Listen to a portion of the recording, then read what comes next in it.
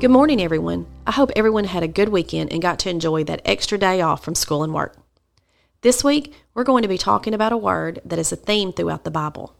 The word is giving. Now, when you look at the word giving, it can be referring to a lot of different things.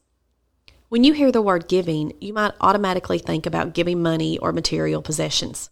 And while that is a big part of what the word means, and the giving of money and possessions is a theme throughout the Bible, there is more to the word than that.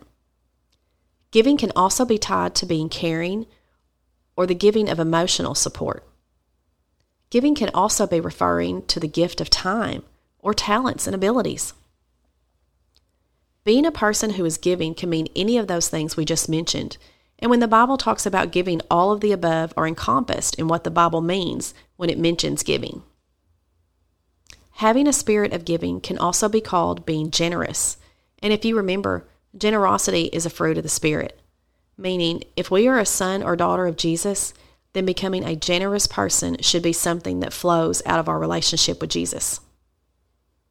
Let's look at some verses from the Bible that talk about giving.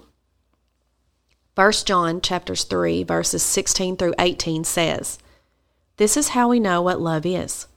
Jesus Christ laid down his life for us, and we ought to lay down our lives for our brothers and sisters.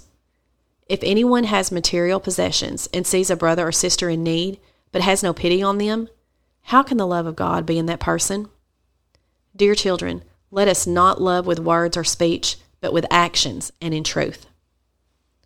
Romans 12:13 says, "Contribute to the needs of the saints and seek to show hospitality."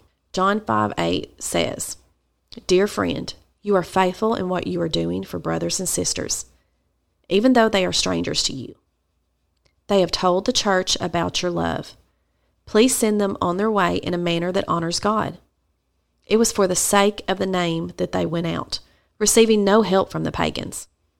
We ought, therefore, to show hospitality to such people, so that we may work together for the truth." So we can see from the verses in 1 John that we should give because Jesus has given us so much to the point that he gave his very own life.